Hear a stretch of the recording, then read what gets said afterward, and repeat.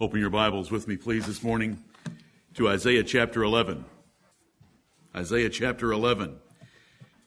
In studying Romans chapter 15, last Lord's Day, verses 8 through 12, we came upon a quoted passage used by the Apostle Paul to show the Gentiles coming in to the kingdom of God in the church of the Lord Jesus Christ. And one of the places that Paul quoted, one of the four, was Isaiah 11 verse 10, and I read it to you this morning. And in that day there shall be a root of Jesse, which shall stand for an ensign of the people. To it shall the Gentiles seek, and his rest shall be glorious. Amen. Amen. We plant a standard in the house of God this morning, the house of the Lord. We plant the standard of the son of Jesse, the son of David, the Lord Jesus Christ. His rest is glorious, the comforts of the Holy Spirit, the gifts of grace, the finished work of the cross, full redemption and atonement for all of our sins. His rest is indeed glorious. Do you love the Lord Jesus Christ this morning? You're going to see that your affection, your attention, your fascination with the Lord Jesus Christ is what is taught in the next verse of Romans chapter 15, and it's something that we want to have for the sake of our church, for the sake of our souls, and for the sake of our families. I hope that this 10th verse causes you great delight. It did Jerry. He mentioned it on Wednesday evening. I hope you saw the glory of it last Lord's Day. And in that day, the gospel day, because the Apostle Paul applied it to the preaching of the gospel in 60 AD, in that day there shall be a root of Jesse, the Lord Jesus Christ, which shall stand for an ensign of the people, a royal standard calling forth the armies of Israel and the armies of the Gentiles to join together in the church of the Lord Jesus Christ under military terms. To it shall the Gentiles seek, that ensign, that coat of arms, that royal banner of the Lord Jesus Christ is what the Gentiles long for. He's called the desire of all nations in Haggai chapter 2, and his rest shall be glorious. I thought heavily. I pulled out tapestries last night that I haven't looked at in a long time. I pulled out swords. I looked at shields, talked about swords, talked about coats of arms, thinking that maybe I should bring something like that to get your attention, but for fear that you would misunderstand such things, I didn't do it, and I hope that verbally you can understand the importance of those things. Right. It would be pleasant if somebody that was graphically oriented and knew how to use clip art could make a coat of arms for the Lord Jesus Christ simply for the benefit of our souls and delighting in the ensign of the people. I can see this coat of arms having, as I wrote to you this week, this coat of arms having a V on it for his virgin birth. I can see a dove on it for the Holy Spirit descending and staying upon him when he was baptized and presented to the nation of Israel. I can see a Jesse and a David because he was the son of both. I can see a branch, a root. I can see an empty tomb. I can see a lion and I can see a lamb, and I see the Lord Jesus Christ. Do you delight in him as an ensign of the people? An ensign was a banner, a coat of arms, a royal standard that would be planted outside the pavilion of a king, showing what king was in that pavilion. And we have a glorious king to worship this morning. Now bear with me because I want to read you a whole chapter of the Word of God. And it's Isaiah chapter 11. I want to read this chapter to you and have you follow along with me. The first 5 verses describe the Holy Spirit coming upon the Lord Jesus Christ at his first coming and blessing him to be of quick understanding and full of the fear of the Lord. Verses 6 through 9 describe the peace and unity of his kingdom under the terms of animals acting contrary to their nature, because regeneration in the gospel causes men to act contrary to their nature. Right. This is not some future day that the Greenville Zoo needs to worry about, in which God will pull down the cages and the bars between the animals there at the zoo. Verses beginning at verse 10, which the Apostle Paul quoted in Romans chapter 15, we know it's about the gospel age. And then it goes on to describe that Gentiles are going to come. Verse 10 says about the Gentiles. The Jews are going to be regathered from all over the place. If you remember the day of Pentecost, Acts chapter 2, it mentions Jews having come out of over 15 different nations to be there and to behold the apostles speaking in their tongues. And he'll set up an ensign for the nations, verse 12, that's us Gentiles again, and together Jews and Gentiles are going to come together in the church of the Lord Jesus Christ. The envy of Ephraim shall depart. The 10 tribes were sometimes called Ephraim, as opposed to Judah and Benjamin that were called Judah, and the division between those two sections of Israel would dissipate. Right. Those two sections of Israel hated each other, and they fought against each other at great loss, great civil wars in the annals of Bible history. But they're going to fly together. They're going to come out of these countries. They're going to fly upon the shoulders of the Philistines, verse 14. They're going to exceed all their enemies in spiritual blessings. And the Lord shall utterly destroy the tongue of the Egyptian sea. The Red Sea will not just be divided, it will disappear spiritually, right, so that there'll be no hindrances for converts to the gospel from Egypt to Assyria. And there shall be a highway for the remnant of his people, which shall be left from Assyria, like when God brought them up out of Egypt.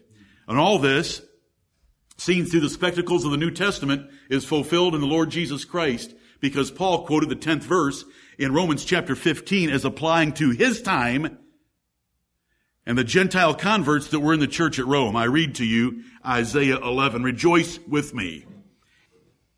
And there shall come forth a rod out of the stem of Jesse, and a branch shall grow out of his roots. And the Spirit of the Lord shall rest upon him, the Spirit of wisdom and understanding, the Spirit of counsel and might, the Spirit of knowledge and of the fear of the Lord. And shall make him of quick understanding in the fear of the Lord. And he shall not judge after the sight of his eyes, neither reprove after the hearing of his ears. But with righteousness shall he judge the poor, and reprove with equity for the meek of the earth. And he shall smite the earth with the rod of his mouth, and with the breath of his lips shall he slay the wicked.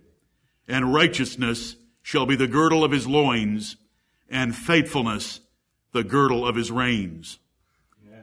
The wolf also shall dwell with the lamb, and the leopard shall lie down with the kid, and the calf and the young lion and the fatling together, and a little child shall lead them. And the cow and the bear shall feed, their young ones shall lie down together, and the lion shall eat straw like the ox.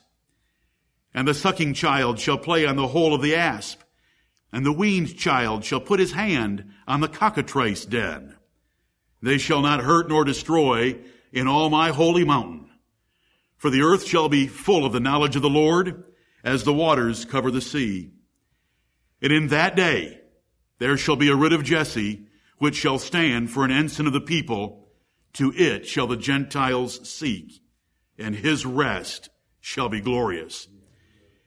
And it shall come to pass in that day that the Lord shall set his hand again the second time to recover the remnant of his people, which shall be left from Assyria, and from Egypt, and from Pathros, and from Cush, and from Elam, and from Shinar, and from Hamath, and from the islands of the sea.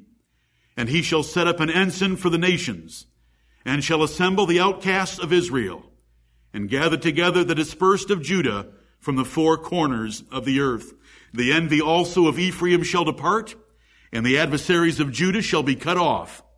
Ephraim shall not envy Judah, and Judah shall not vex Ephraim. But they shall fly upon the shoulders of the Philistines toward the west. They shall spoil them of the east together. They shall lay their hand upon Edom and Moab, and the children of Ammon shall obey them. And the Lord shall utterly destroy the tongue of the Egyptian sea, and with his mighty wind shall he shake his hand over the river, and shall smite it in the 7 streams, and make men go over dry shod. And there shall be an highway for the remnant of his people, which shall be left from Assyria, like as it was to Israel in the day that he came up out of the land of Egypt. Amen. It is a shame that so many will read a passage like this and want to understand it literally, when the Bible tells us in Hosea chapter 12 and verse 10 that the prophets of the Old Testament did not speak literally, but they used similitudes, and that causes them all their trouble. God's prophets used similitudes, picture language, rather than terms to be literally understood. We know that the Apostle Paul put this passage into fulfillment in the gospel day of his preaching. I want you to notice things like verse 9, they shall not hurt nor destroy in all my holy mountain. What mountain is God concerned about, and what mountain is the Bible speaking of when it says my holy mountain? There's only one holy mountain, and it wasn't Mount Sinai. Right. That was God's condemning mountain. But there's a holy mountain, it's called Mount Zion. And the New Testament saints are coming to Mount Zion. Hebrews chapter 12 verses 22 through 24, the Mount Zion which is above, and the city that is built upon it is Jerusalem which is above, which is the mother of us all. Amen. You know, when the nature of men is changed, when we come into the church of God, we come to the same Lord's Supper, and it doesn't matter if there's children in this assembly, the children can lead anyone in this assembly. The youngest child in here that is capable of walking and leading an adult can lead any adult that is in this church, because God's changed our natures so that we come together, whether 75 or 5, and we're of one heart and we're in one mind. We no longer destroy because God has saved us and changed our natures. And He's called them together. You heard the long list of places in verse 11, but when you go read Acts chapter 2, it's very comparable to the list there of all those Jews, devout men out of every nation under heaven. Remember, it said it's going to cover the land and the earth like the waters cover the sea. Right. And like it said from the four corners of the earth, it says out of every nation under heaven in Acts chapter 2. God calls His people, Jews and Gentiles, together to one ensign that we have planted today in the house of the Lord, the ensign of Jesus of Nazareth. Amen. Do you love Him this morning? Yes. Amen. We're going to sing His praise. We're going to laud Him. We're going to extol Him.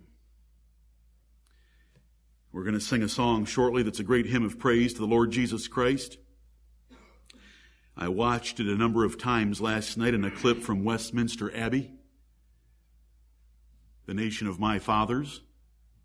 And I'm still thankful that though they be pagan, rejectors of God, when they gather for important assemblies, they still sing, crown Him with many crowns, the Lamb upon His throne. They don't know what they're singing. So when I hear you today, we're going to speak and teach and admonish each other with understanding. Amen. They've lost it. God's left them to the delusions of their own imaginations. But He's blessed us with an understanding that we're serving the Lord Jesus Christ. May the Lord be blessed this day by our love of His Son and the ensign of the root of Jesse. Let us pray.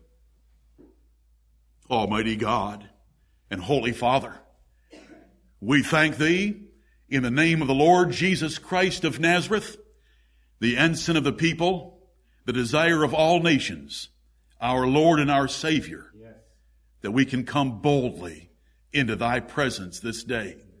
We thank Thee for the root of David, the rod of David and Jesse, the Lord Jesus Christ, the Lion of the tribe of Judah, the Lamb of God, the Messiah, God with us, Emmanuel, the Prince of Peace, the mighty God, and the everlasting Father. Heavenly Father, we pray that this day You will lift us up by the Holy Ghost, by almighty power, to fill us with joy and peace, that we might abound in hope through the Lord Jesus Christ and our faith in Him. We place our faith in Him alone. We put no trust in men, neither religious men, nor political or civil men. We put our trust not in biological fathers, but in spiritual fathers, and in Thee, our Heavenly Father. Right. Have mercy upon us this day, and O Lord, show us the Lord Jesus Christ, and lift up our affection and our fascination with Him, that we will delight in Him with all of our hearts, all of our minds. And in so doing, we will be filled with joy and peace and hope. Heavenly Father, forgive us our sins and cleanse us from all unrighteousness. Forgive us from spiritual neglect of our souls. Forgive us for spiritual slothfulness. Forgive us for being distracted from the Lord Jesus Christ. Let Him be the preeminent theme in this church this day in our worship of Thee. Heavenly Father, we're thankful that You have saved us and given us an understanding of the truth. We're thankful that we can read Isaiah 11 and find no difficulties there. We see the Lord Jesus Christ in the gospel rest that you have prepared for your people, that the majority of Israel lost, but you gathered remnants out of all corners of the earth and brought them together with Gentiles, and today we are fellow citizens with the saints in the gospel rest of the Lord Jesus Christ, and it is indeed glorious. And we thank Thee for it, Heavenly Father. We're thankful for the finished work of the Lord Jesus Christ. We're thankful for the gifts of the Holy Ghost, and we are thankful for the indwelling, permanent presence of the Holy Spirit with each of us. We are the temple of the living God, and we rejoice in that spiritual truth revealed to us in the New Testament. Heavenly Father, be with your saints in every place. Pour your blessing out upon the Sangadua Church and their fellow believers in Malaysia and Singapore as they have met this past week. Bless the preaching, which is now finished, to bear fruit in their lives and to unite those believers, that they will stand fast in the holy and apostolic faith of our fathers in the Lord Jesus Christ. Right. We pray for every minister of yours, duly called and duly committed, that you will bless him this day with courage, conviction, understanding of the Scriptures, and fearlessness of men, that he will open the Word of God and feed your people with knowledge and understanding. We thank you for this nation. We thank you for its liberties. We thank you for its rulers. And we pray that you will have mercy upon them and help them as fathers take care of the nation's children, that we might continue to lead the quiet and peaceable lives that we have for so long. Heavenly Father, open thy word to us. Let us not misdivide a single phrase of it. O Lord, we tremble before thy word. We see so many in error. We do not want those errors. We will discard anything that we hold dear that is wrong, and we will embrace anything you show us that is right. Have mercy upon us by the Holy Spirit, and see our love of the Lord Jesus Christ. See the confession of our sins freely before thee, that we are not worthy of the least of all the truth and of all the mercies that you have bestowed upon us. Right. But now bless us and lift us up, and let our praise be glorious, worthy of the glory of the Lord Jesus Christ, in whose name we pray. Amen. Amen. Amen. Let's sing praise to the ensign of the people.